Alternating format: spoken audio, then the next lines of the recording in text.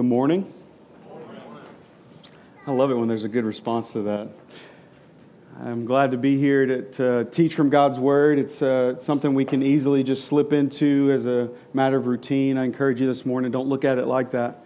We're about to hear from the Word of God. We're going to be encouraged by what's true.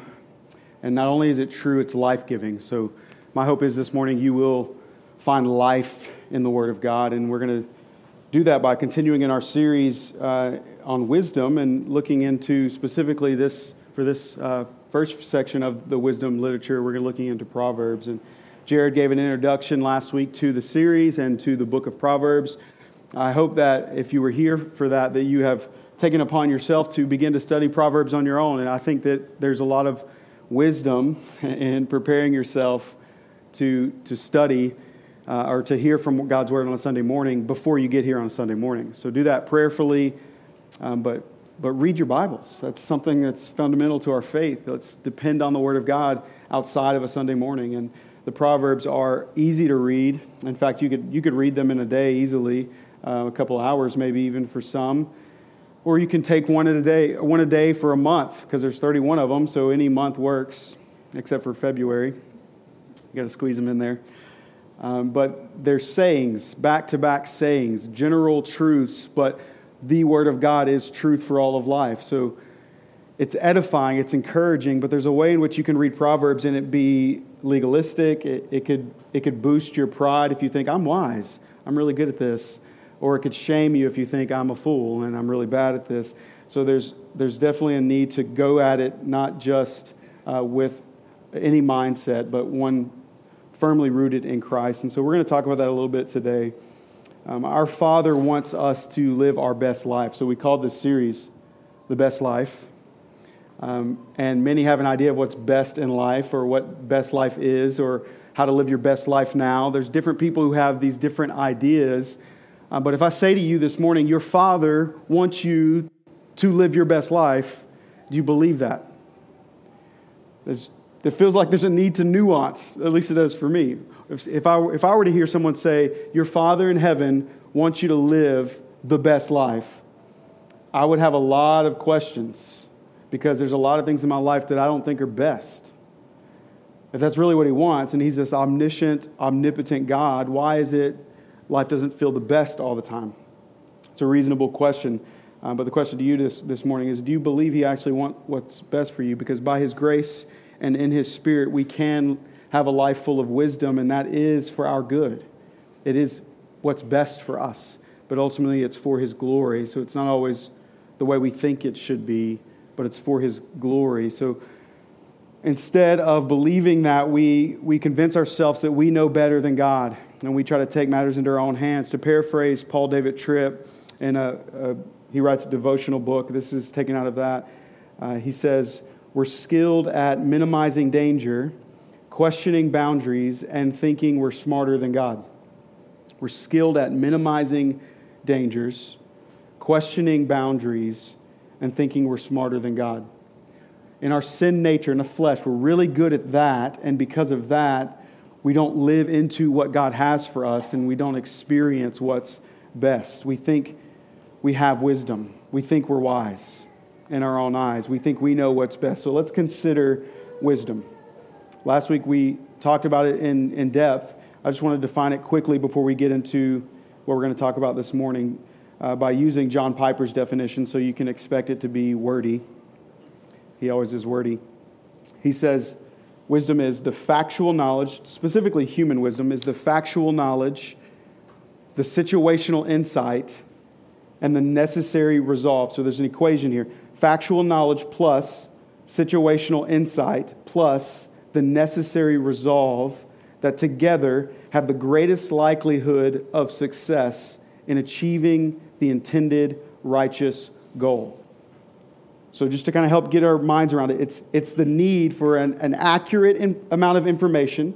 That's the factual knowledge. It has to be accurate. So truth, knowledge, plus discernment. So insight. We have to have the ability to understand a situation, to read the crowd, to know how things just kind of common sense work itself out, to know like a situation may go this way or this way or this way, and I have the knowledge, the factual knowledge, to know what to do in the situation because of an intuition, because of discernment. So it's not just knowledge, factual knowledge, but also an ability to have insight and discernment. But that it can't stop there, because you need to have the resolve to actually do something with that knowledge. So action is a part of this. There's conviction, there's faith necessary to carry out these things decisively. And that's a rare combination, but that's wisdom. Wisdom has knowledge, it has discernment, it has boldness, it has faith. It's a wonderful mix of intellect and intuition moved into action. That's wisdom. So the Hebrews know this well. In fact, the word in the book of Proverbs they use for wisdom, or the authors use for wisdom, is this applied knowledge. It's not just knowledge, but it's knowing how to apply that knowledge in life. It's an expertise. It's not just book knowledge. It's like a craftsman, an artist, knowing how to put a thing together, how to sculpt it out, seeing it before it is and making it exist. That's wisdom. Therefore, divine wisdom is perfect knowledge. It's perfect situational insight. It's perfect resolve that will perfectly be accomplished, perfectly the righteousness that is necessary. So God has perfect wisdom. In fact, Jesus is perfect wisdom. And in order for us to be wise, we have to have Jesus. We humbly approach the throne of God, not as wise men, but as helpless people, as fools, longing for wisdom, and we get Jesus. So God's wisdom is more than we could ever have on our own, and it's necessary, therefore, for us to humble ourselves long enough to love God's wisdom more than we love our own. So whatever you gain in experience, however old you are, it doesn't matter. Age matters to some extent, experience matters to some extent, but it's not enough, because you're never wise enough to be perfect in your wisdom. So the book of Proverbs shows us how to achieve this idea that's laid out in 1 Timothy, as Paul writes to this young pastor trying to figure things out. He writes, and we see godliness in 1 Timothy 4:8. Godliness is of value in every way, as it holds promises for the present life and also the life to come. He's describing wisdom. Our relation to God involves us working to understand God's truth and then embracing and obeying God's truth. That's wisdom.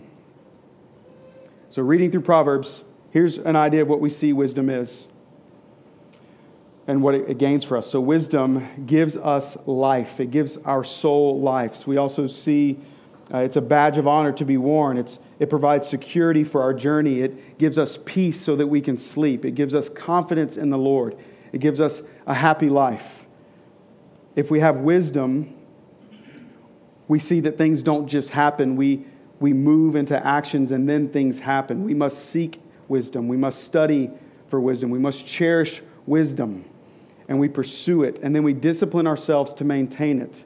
So all through Proverbs, we see this theme laced through. This is wisdom. Such a life is available and freely given to us if we would just pursue it and ask God for it.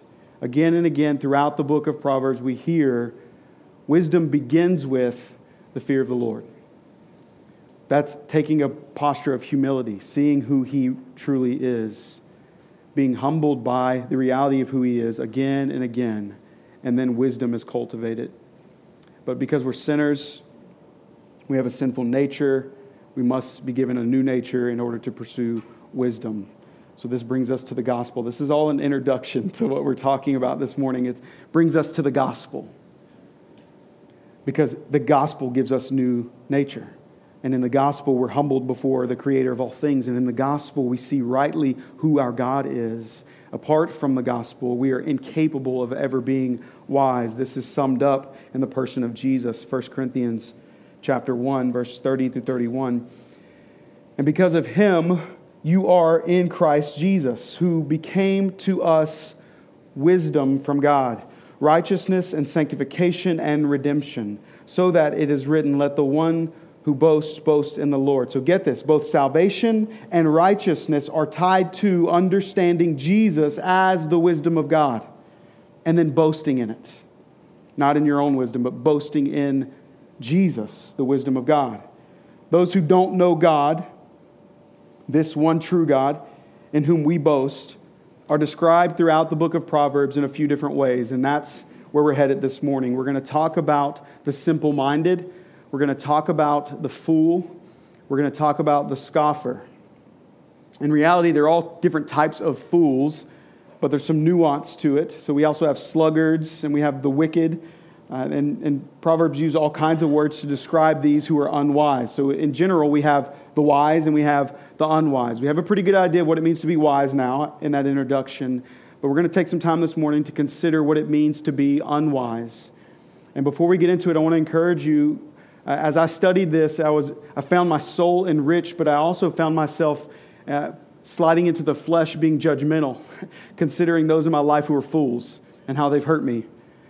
And so I want to encourage you this morning, don't think about all the fools in your life, think about you, and consider your need for Christ. And I hope that after hearing what wisdom is and what it offers us, that you would desire wisdom, that you would want to be wise, and not leave here condemned as sinners or fools, but repent and see Christ and desire to be wise in Him. So we can consider these ideas, specifically the fool, the scoffer, the simple or the naive. We consider these characteristics of an individual, but in Proverbs, very, very much so, they're a person. It's a character of Proverbs. But I think it's helpful if we consider our souls when we do this. Think about your soul, the brokenness, the sin, the way it affects you. Think about who you are and your needs. So surely we've all experienced these things we're about to talk about.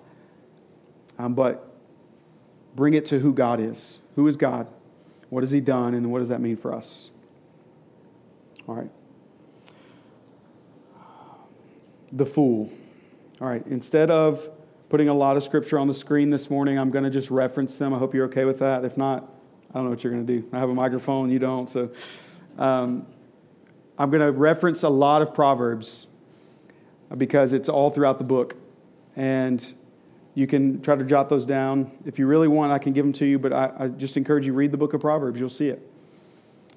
So this is a synthesis of a fool from the book of Proverbs. A fool is a person who lives contrary to the will and the way of God. They resist even the offer of forgiveness because they don't believe they are ever wrong. They don't think they need to repent. That's Proverbs 14:9. Their apology, if even offered, if they ever even try to apologize for something, it's in vain because it's superficial. They're trying to get something out of it. They don't actually believe they're wrong. They're just saying, I'm sorry, like, I'm sorry I hurt you, but they're really not. That's 15:8, an idea from 15:8. In community, fools are dangerous because they're very influential. They're leaders. People want to follow them. In community, they bring down everyone that tries to follow them or ever trusts them. They cause grief, they rob joy, they bring destruction. Proverbs 13:20 says, the companion of fools will suffer harm. Proverbs 17:12 says, let a man meet a she-bear robbed of her cubs rather than a fool in his folly. It's better for you to meet an angry mama bear than be with a fool. Fools are reactionary. They are easily set off. Their anger comes quickly, and they seek revenge. They want to hurt you if you hurt them, and it's not even proportionate in reaction. So you could step on their toe or cuss out their mom or burn down their house. They're going to come at you with all the anger that they have inside of them because they're fools. Proverbs 29:11 says, a fool gives full vent to his spirit. They seek to intimidate and outwit you, and not just to win an argument. They want to win you over. They want to win a following, but not just a respectful following, a fearful one. They want you to be afraid of them. They're fools. Fools speak without listening. They decide without ever considering anything what they're going to do. They move into action before any consideration. Proverbs 18:21, a fool takes no pleasure in understanding, but only in expressing his opinion. So they don't ask questions because they assume they're already right. What they feel and what they think is already right, so why even investigate anything? Why would they converse? Why would they seek dialogue? They find no pleasure in knowing anyone or understanding anything. They don't care how you feel. They don't care if you're happy. They don't care if you're heard. They don't care if you're comfortable, because they don't ask questions. They live based out of assumption. And you know how that goes. A fool has no interest in learning or understanding. They also keep the tension in every relationship in their life. They want there to be tension because they feel most comfortable there. They enjoy the tension. So even if you're trying to make things better, even if you take the high road and apologize, the fool responds by saying, good, I'm glad you see you're wrong. Now here are some other things to maintain the tension. 18 verse 6, a fool's lips walk into a fight. His mouth invites a beating. Chapter 29 verse 29, if a wise man has an argument with the fool only rages and laughs, and there's no quiet. There's never peace with a fool. Fools hurt people. Maybe not purposefully because they're foolish, so sometimes it's just accidentally by their very nature. But that's all they know how to do. They're incapable of showing grace that leads to repentance and faith. In fact, when fools try to help, they only cause more harm. They make bad things worse. Chapter 29, verse 9 through 10 demonstrates this. And if you hurt a fool, rather than giving you the benefit of the doubt, they assume the worst about you. They'll slander you. They'll talk behind your back. They'll gossip. They'll build a group against you. They're trying to destroy you because they feel hurt by you. So to try and reconcile or to try to find understanding is impossible. Proverbs 10:18. Don't associate with fools is the theme throughout the book. Don't trust them with anything. Don't put anything in their hands. You'll cause harm. You'll be responsible if you trust a fool. They're known for what they could never be. So they're unreliable, they're undisciplined, they're unrealistic, they're unteachable, they're unpleasant, they're undesirable. You don't want fools in your life. Fools are not neutral towards wisdom, they hate it. Don't waste your words on them. You can't teach them. They won't learn. 23 verse 9. And in Proverbs 17:16 we see, why should a fool have money in his hands to buy wisdom when he has no sense? The exact Hebrew word there is he has no heart. So why would you even try to help a fool gain wisdom when he doesn't even have a heart? So to contrast with wisdom, if the wise, according to Romans 12:15, if the wise weep with those who weep and rejoice with those who rejoice, the fool corrects and shames those who weep. Yeah. The fool rejoices, but only if you're rejoicing in him. They are only happy when they gain. They're not happy if you're happy. They want to be happy. They don't know how to celebrate happiness in others. We don't know who the fools are, though, because sometimes people just do foolish things. So it doesn't really benefit us to try and name people in our lives who are fools. But when you're around them long enough, you'll begin to see this isn't just a reaction. This is a way of life. This is the person. I think it's important to know that because we have to in some way discern with wisdom how to respond to foolish people. Otherwise, they'll destroy us. They'll destroy the community. They'll destroy the fellowship. But fools aren't believers. Sometimes believers can be fools.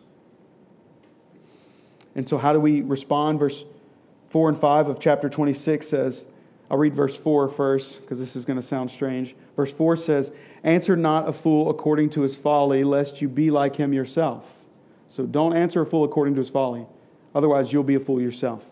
And then verse 5 says, answer a fool according to his folly, lest he be wise in his own eyes.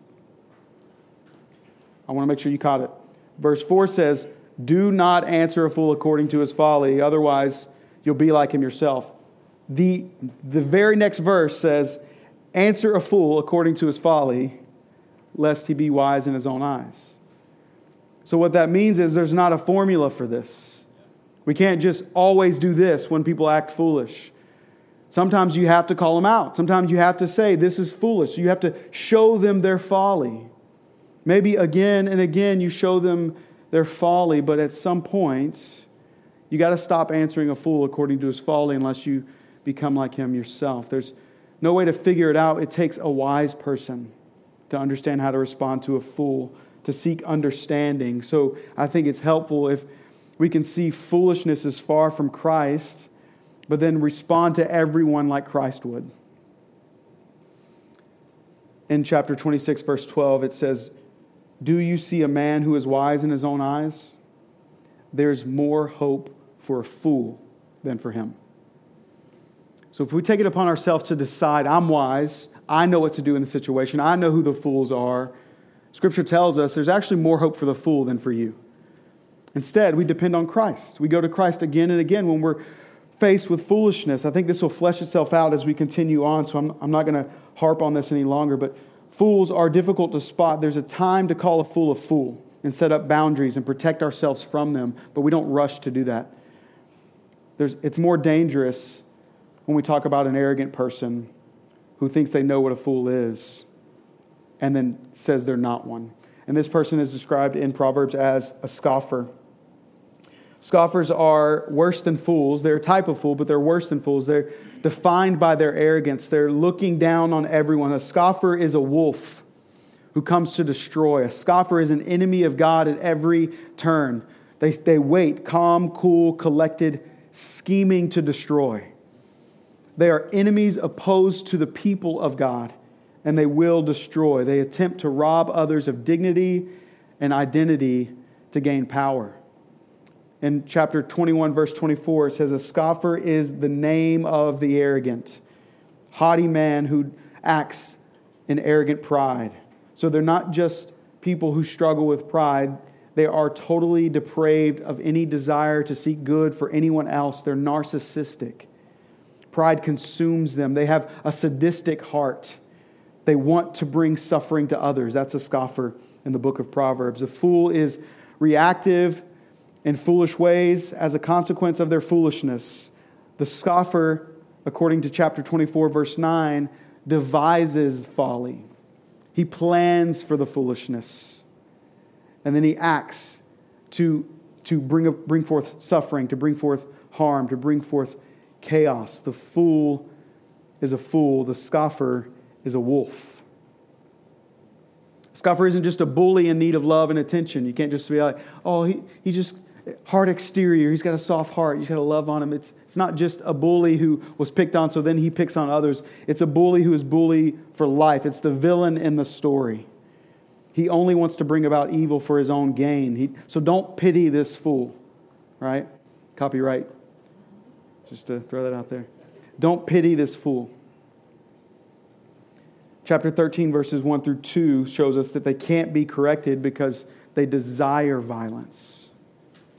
In chapter 1, we see this picture of someone who's inviting us to join with them in evil, to take on this position that I have no reason for this, but let's go cause chaos. That's the voice of the scoffer. In chapter 9, verse 7 through 8, whoever corrects a scoffer gets himself abused, and he who reproves the wicked may incur injury. Do not reprove a scoffer or he will hate you. So what's amazing is Jesus goes to the fool. Jesus goes to the scoffer, the Pharisees, those who are all about their own way. And he presents this offer of grace. Now it's rejected again and again, but he starts by calling the wolves to repentance. Jesus models for us how we go to the scoffer. Don't go right at them and point out their sin, but instead tell a story maybe. Like Nathan going to David to tell him about his sin. We tell a story like Jesus. We offer up this way of seeing the evil without pointing at him and saying you're evil. And then we ask questions. Jesus asked a lot of questions. Who's the good neighbor? We go to a scoffer with a heart of compassion, but not just to point at their sin, because it's never going to work, but instead describe sin and beg them to turn to Jesus, to show them there's repentance, it's possible. But as it worked out for Jesus, first it came the story, then it came condemnation. Woe to you eventually came. And it's true for the scoffer who remains in arrogance. There's not a lot of hope. Maybe a little hope. There's not a lot of hope. It looks very grim in the book of Proverbs. We see in chapter 10, or verse 10, chapter 22, drive out a scoffer. It says to push them out of our presence. Drive out a scoffer, and strife will go out. and the quarreling and abuse will cease.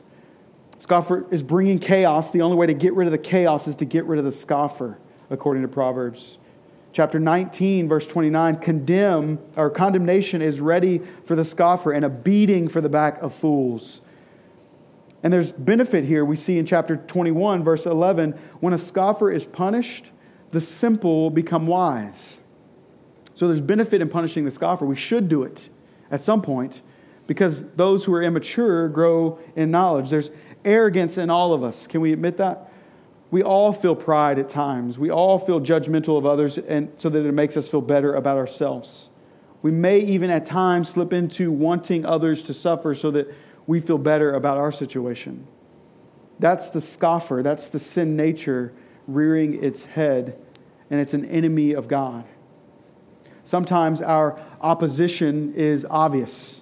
If we're a fool or we're a scoffer, we see it. Sometimes it's just immaturity. So this is the last person we're going to talk about in the book of Proverbs, the naive, or the inexperienced, or the gullible, or I'll call them the simple-minded. Proverbs 14, verse 15, the simple believe everything. The simple believe everything, but the prudent gives thought to his steps. So the simple in our culture are abundant. They're all over the place, not just because people are refusing to learn or even accept other people's opinion on things, but because we want the easy path. We want the quickest way to satisfaction we can get. We don't want to think too hard about deeper, difficult things. We don't want to try too hard to stand up for people who can't stand for themselves. We want to sit in the ease of our own life. It's a sloth. It's the sluggard. And we want to believe everything because it's too hard to be opposed to anything. It's those who want to take the path of least resistance. Those who don't fear the Lord, they fear people. And so they don't please the Lord, they please people. They constantly live in the moment because to live outside the moment, you have to dwell on the past, and that's too hard. Or you have to consider the future, and that's too hard. You keep it simple. Don't kill my vibe. They don't get anxious about things, but it's not because they're wise. They're naive. They're altogether ignorant of anything there is to be anxious about. They just don't even think about it. They avoid it. They lack conviction to pursue wisdom, but they also don't pursue folly necessarily. It depends on who's leading at the moment, whatever's easiest. But Proverbs tells us if you don't learn, as a naive person, if you don't learn, chapter 14, verse 18, the simple inherit folly, but the prudent are crowned with knowledge. So knowledge is the antithesis. Knowledge is the solution, but we know knowledge isn't wisdom.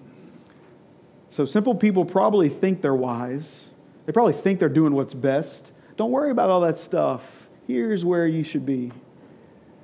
Simple people think they're maintaining control, but truth is it's an illusion of control. Truly, it's a participation in this desire for God being pacified by whatever's easily accessible. It's idol worship.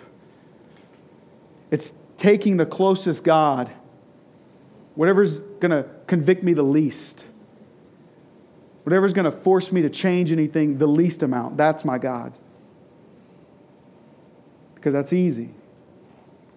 So we could think of a simple person as pleasant or likable because they're easy to get along with, or they're always down for a good time. They're agreeable. They make parties fun. They bring the best beer. The problem is their inability to ever make a decision eventually grows incredibly frustrating. And they drag down the group. They destroy the community. In fact, within a community filled with simple people, we never see maturity. We never see growth because we resist stepping into difficult things. We don't want to process through pain. It's not simple enough. We don't want to prepare for the future. It's not simple enough. Instead, we deflect by making a lot of jokes or talking about hard things very insensitively, or we'll just turn to whatever's easiest in the moment. So if someone brings up something difficult, we'll look to talking about something else. So did you see the Lakers game? Sucks, man. They didn't make the playoffs. We're trying to have a serious conversation here, simple person. The simple person is childish. Not childlike, childish. They refuse to grow. They're defined mostly by ignorance, but there's a lot of pride there. It's a different kind of pride that thinks only about themselves and what's easiest for themselves. That's pride. Maybe they don't think highly of themselves and arrogance, but they only think about what's easiest for them. Like a child. A child only thinks about what's best for them. A baby only cries when they don't get their way.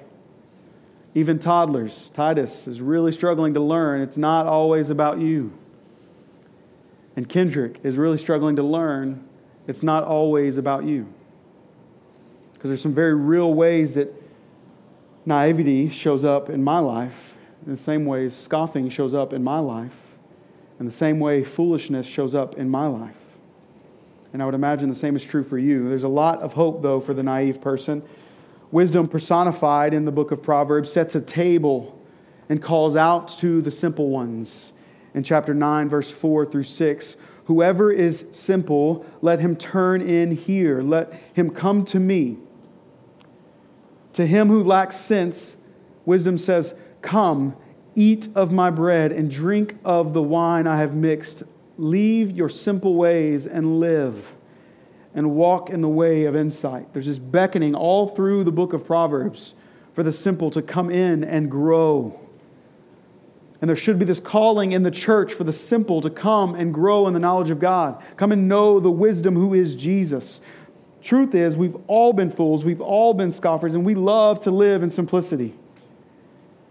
It's the enemy scheming against us to interject these moments of foolishness and scoffing and to put forth in front of us the allure of simplicity.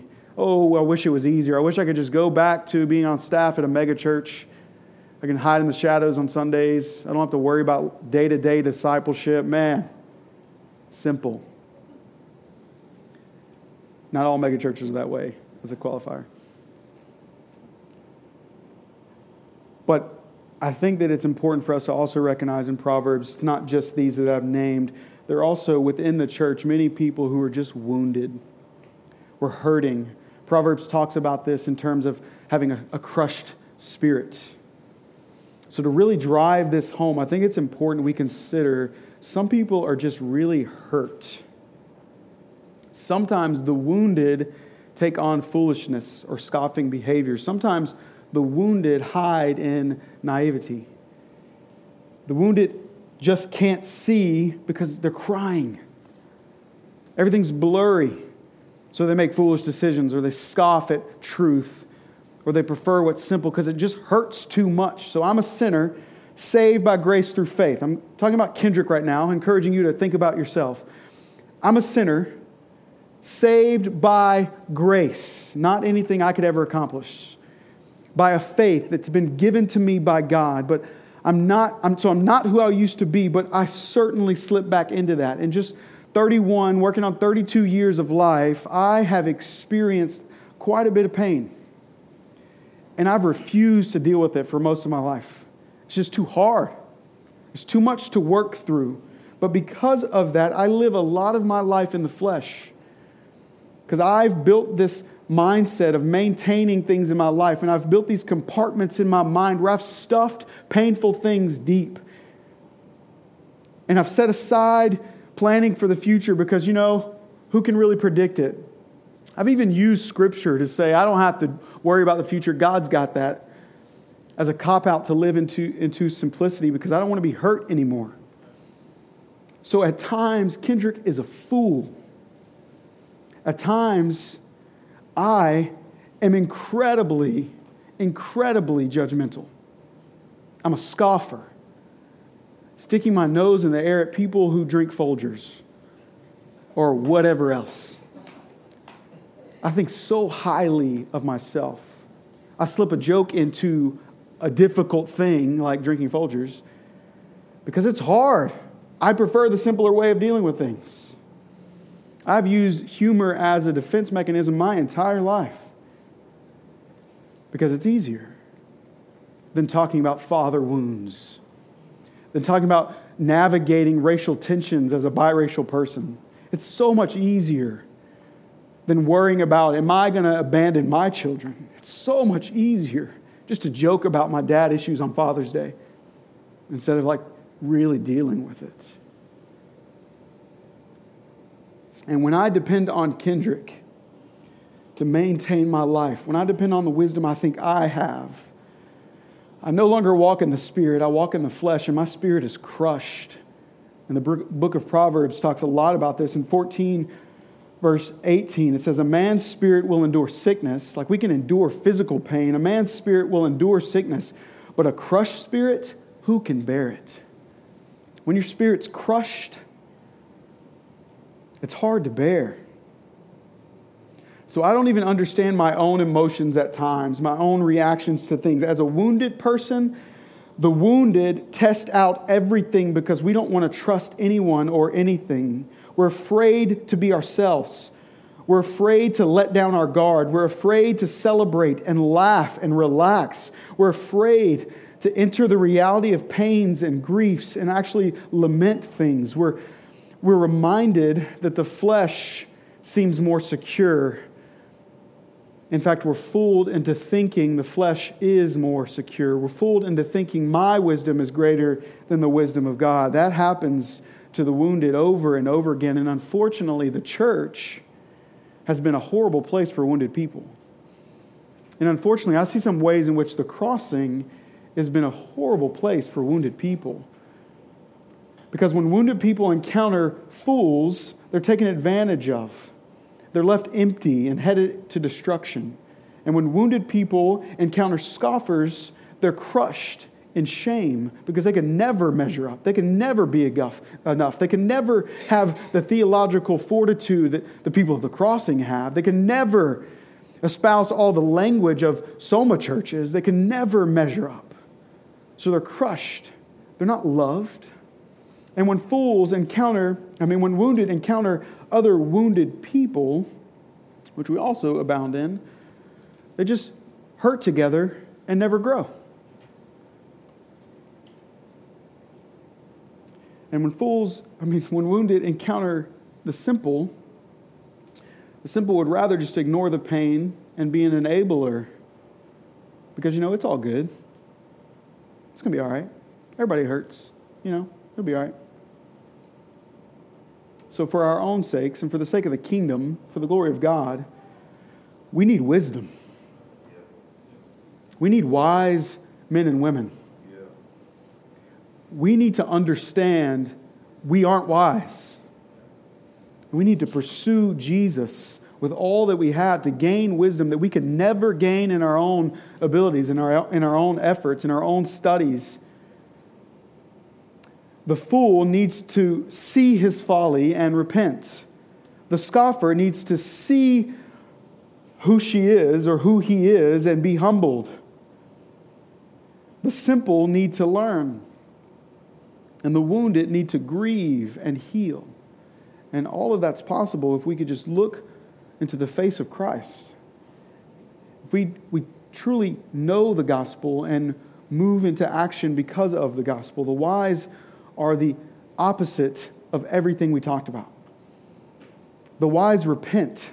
The wise are humble. The wise are knowledgeable. And the wise are whole.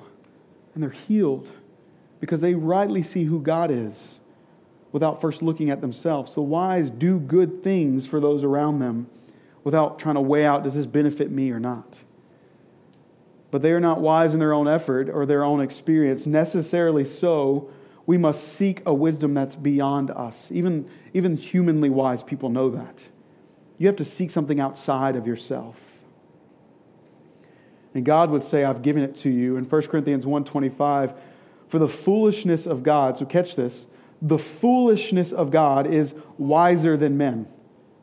And the weakness of God is stronger than men. So if it were possible that God could be foolish, which it's impossible, but if it were possible for God to be foolish, He would still be infinitely wiser than our wisest people on their wisest day. If it were possible for God to be weak, He's still infinitely stronger than our strongest people on their strongest day. So hear me clearly, you are not strong enough. You cannot fix these problems. The problems within you, the problems in your relationships, or the problems within this church, you cannot fix them. You don't have the wisdom that it takes. But we know the one who has it. God's wisdom, unlike the wisdom of this world, is not accessible just through devotion and trying to figure out the right things to do. It's not accessible just through reading the book of Proverbs and saying, okay, I'm going to do these things. It's only accessible through right positioning of your heart. The fear of the Lord is the initiation of wisdom. Submitting yourself to God. It's not just an adherence to instruction, but trust in, reverence for, and submission to the Lord. That's Proverbs 1:7 and Proverbs 3:5-6 and Proverbs 9:10 and many other places. We have to submit ourselves to God. We have to fear who our God is and know who He is. So consider your life. I'm going to ask you some questions. Ask these questions of yourself to determine, are you a wise person? Do you live like you don't really need much grace? Where in your life are you tempted to think you are wiser than God? So what decisions are you making? What plans do you have where you think your way is wiser than God's? In what ways do you think you have a better plan than He does? How do you reason that it's sometimes okay to step over the boundaries God's given us? Where do you, like Adam and Eve, illogically function as if there could possibly be a better way than God's way? Where do you believe this lie in your life, that it's somehow possible for you to be smarter than God? Paul writes to the Corinthians, 1 Corinthians 2, verses 6-7. Yet among the mature we do impart wisdom, although it is not a wisdom of this age or of the rulers of this age who are doomed to pass away. But we impart a secret and hidden wisdom of God, which God decreed before the ages for our glory. So divine wisdom, set apart from all the other wisdoms in the world, divine wisdom has been planned for us before creation. So it will not fail us. It's not something we gain, so we can't lose it in our efforts because we didn't gain it in our efforts. He gives it to us. And when imparted to us by His Holy Spirit, and when we walk according to that wisdom by faith and grace, we cannot fail to attain the glory and the joy that God decreed before the creation of anything. He decreed we'd have glory, we'd have joy in the wisdom that is Christ. It's been blood bought for us and given to us freely if you'd only ask for it. That's James 1 verse 5. Ask God for it and you'll get it. So don't make the mistake of thinking that wisdom is about obtaining knowledge and happiness. No, we get Jesus. It's not about figuring out how to live an easy life. We get Jesus. And sometimes that's a hard life, but it's the best life. We actually get what's best for us, not what we think is best for us. And if you feel like a fool this morning, if you feel at all shamed by your sin, then I've got good news. Jesus loves to save sinners. As I was reminded by a friend this week, not only does He love to save sinners, that's the only kind of person He saves. So you have to come to terms with the fact that you are a fool. You are a sinner. And that's a good place to be because that's who Jesus saves. Jesus is wisdom. He humbled Himself. He became a fool. Naked, He became a fool on the cross. And He was mocked. And He was wounded as we have been wounded. And He became sin. And He died. And then mocking sin and death, He rose victoriously from that grave. So trusting in Him and repenting and believing frees us from the shame that's attached to our sin and our foolishness. Oh, that we might have a God who gives us freely what we can never gain for ourselves. And then we look at Christ and we realize that's the very God we have. If we could only see God's wisdom is far greater than ours. If we could only love God's wisdom more than we love our own. Because there we have freedom. As the band comes up, I'm going to read 2 passages from the book of Proverbs, and then we're going to worship this king. The first passage is a warning. The second passage is an invitation. Proverbs chapter 5, 21 through 23. For man's ways are before the eyes of the Lord, and he ponders all his paths. The iniquities of the wicked ensnare him, and he's held fast in the cords of his sin. He dies for lack of discipline, and because of his great folly, he's led astray. There's a warning, there's only destruction and folly. But then we see this beautiful invitation in chapter 1, verses 20 through 23. Wisdom personified. Wisdom cries aloud from the streets. In the markets, she raises her voice. At the head of the noisy streets, she cries aloud. At the entrance of the city gates, she speaks.